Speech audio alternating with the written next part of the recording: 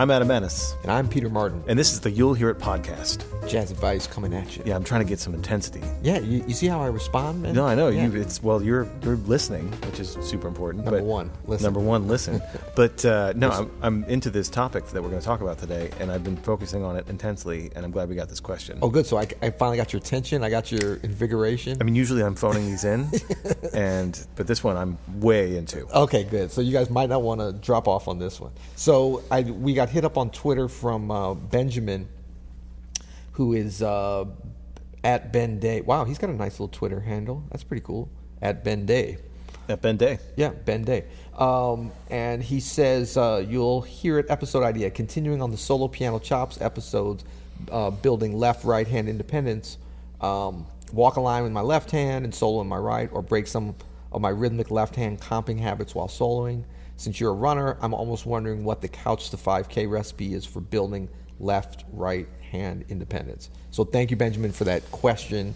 And actually, Adam and I are both runners. And Couch to 5K, I believe, I don't actually know. And that's like a plan or a program where you... Yeah, I did this in the past, maybe 10 years ago. That's how I got into running. I did some kind of app or something on my phone, or it was on a website. I forget where. But anyway, it's a schedule. 10 years ago on your flip phone? Yeah, totally. No, it's a schedule. Actually, no, man. I had an iPhone, 2008. Wow, good. Yeah. Big baller status. Yeah. There we go. It's a schedule, and it gets you start off walking and then walk, run, and then you gradually increase your distance of running and how you build up anything. And I love the couch to 5K part though. Like, is there something where you have to actually get off the couch for? Is that step one? Get off couch. Yeah, couch to solo piano style. Yeah, but you know what? I don't know if there is a couch to 5K. I mean, you can intensely focus on your left hand for a while, but something that Jeffrey Keyser said really hit me the last time he was in here. He recorded a course for us here at Open Studio, and a You'll Hear It podcast. And a You'll Hear It podcast be coming soon. Yeah, it's coming out soon. And both the course and the You'll Hear It podcast are coming out soon. But he was talking about, Keys has an amazing left hand. I mean, he's like a true two-handed pianist. Yeah. And he said it's a lifelong pursuit, and it's very simple. Whatever you practice in your right hand, you practice in your left hand. That's it. Yeah. I've started doing this since then. Because I would practice my left hand, but I would practice walking the bass line and left. But now whatever I'm working on in my right hand, I do it in my left hand as well, and I do it both hands together. And I don't know if it's couch to 5K, but I'm starting to see real connection with my left hand now. Mm-hmm. For the first time in a while, I feel like I'm making big strides on it. So that's my first advice. Big strides. I got you. Yeah. Actually, that's something I don't practice. No, but and we'll get into some nitty gritty stuff that you can work on actually for solo piano technique for sure. But in the paid courses. My first bit of advice, something that's been really helping me, the paid course, something that's been really helping me in the last couple of months is to just really include my left hand in everything. Yeah. Yeah, I think that's. I guess we knew this, but I remember when Jeffrey said this as well, it was like a light went off. And I was like, wow, I should have thought of that before. And I guess I've gone through some phases of maybe hitting on that, but just as a concept, I love, sort of a simple kind of umbrella thing. And then this idea of everything that you're doing with the right hand, that you do it with the left hand. That's going to start to put you in the left hand in a position to be able to compete a little bit. If you go into weightlifting, no one's going to, just do their right arm, with the dumbbell and be out of balance or whatever. But as pianists, because, it really just is such a testimony to the mental aspect of playing and why this right versus, dominant versus non-dominant hand, how that is a lifetime battle. Yeah. But we have to also... force our left hand to do things that are not that natural.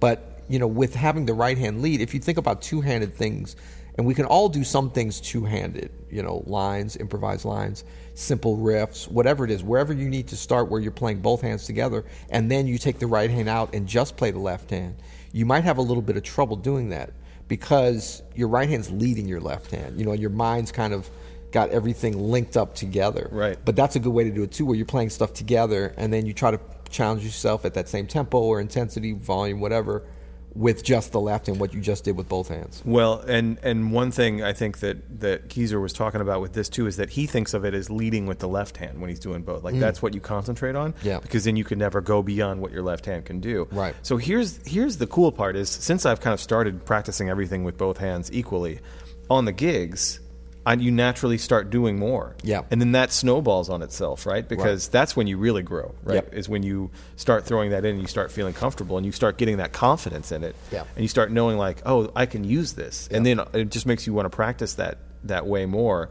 and realize the value of it. I mean, imagine if you could, anything you could do in your right hand, you could do with your left hand at both. Right. You would be like, you would sound sick. Yeah. And you would really use that. You could really use that. It'd be very useful to be able to do, unison lines, up tempos, or whatever you need to do. And you actually go into using your right hand.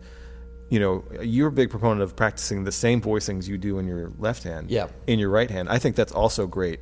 It also kind of makes you a two-handed pianist, very useful in solo piano situations. Yeah, well, and I think that there's the practical.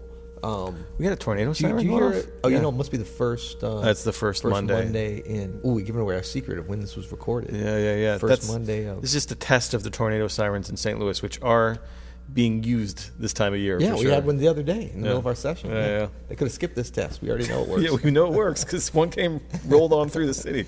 Yeah, but I think that the application, like what you said in terms of solo piano, certainly a lot of times for these things to come up. But even there's just the actual value we get from practicing these things. And like I've always done stuff just more of just sort of challenge and try to develop things in a way. I'm trying to remember. There's like a term. Like muscle confusion. I think it's some kind of thing when you're working out. It's a weightlifting thing. Yeah, like where you don't always do the same thing to right. kind of challenge your muscles to push them in a new way. And I would but it's basically anything that one hand doesn't normally do. So I would practice bass lines with my right hand, like down in that range. Awesome. I think that's great. Yeah, just to get me thinking differently. Because I'm like, okay, if I'm going to have the left hand thinking differently and independently, I got to do the same thing with the right hand. Yeah. And then the left hand soloing. Sometimes I'll comp, with my right hand on time, flipping my hands over each other and solo with the left hand. Because we're kind of talking about two things, and I think the question was about two things. There's just the building up of the left hand, kind of getting it closer to being with the right hand, but then there's the actual independence and being able to do two different things independently, which is a little bit of a different skill, but it depends upon that left hand really being well developed to be able to do it. But I think you're right with the muscle confusion thing. You have to do things that feel uncomfortable. You just have to. Yeah. You have to, when you are learning a tune or practicing a tune, as much as you're playing the melody with your right hand and comping and doing a bass line with your left, you have to flip that. Yep. You have to practice the melody with your left and practice comping with your right. Yep. And you know what? You will use that. If you get comfortable with that, it's a great sound on a solo piano thing. Yep. And it's very useful to pass that melody off between the hands. Yep. And even have a middle hand where you can comp around. You're using the thumb and index finger of both hands as sort of like your melody, and you're comping above it, you're comping below it, you're comping around it. You know what I mean? Like, so there's a whole bunch of stuff to practice in this regard. Yep, good stuff. Yeah. All right, well, thank you for the question, hitting us up on Twitter, and you can hit us there because we're trying to up our Twitter game, right? We talked about that. We're trying to up our Twitter game. Yeah. Man, I don't like tweeting. Well, we can read the people's tweets at least. Come on, man. I'm into Instagram. I like Instagram. Instagram? Okay, well, hit up Adam on Instagram. Yeah. Is yours public, though? I think so. I don't know, okay. I mean, it's not verified or anything. All right, so actually just hit us up at Hey Open Studio on Instagram or Twitter. How about that? I'm good with that. I'm good Hey with Open that. Studio, and what would be great if you give us a rating review. We really ask for these a lot, but we're consistent with it. Are we begging? Yeah, we do, quote unquote. Yesterday, I think you brought it up. Okay, so we're going to read, just as an example, you do your own, but this is an example from 67 Vintage from the UK. The title of this review on iTunes is, "If I could give it 6 stars, I would." You can. That's a true fan. Yeah. That's someone who listens. You're lazy. You didn't do it. No. Yeah. And it's a 5-star review. Always funny, always interesting, often very insightful. I mean, not always funny. Well, we're always funny, always but we're not always insightful. I love that. Yeah, sometimes That's insightful. true, though. Yeah. And short. What more could you want? That's right. Curing world hunger, but short of that, Well, in order to keep it short, you'll hear it.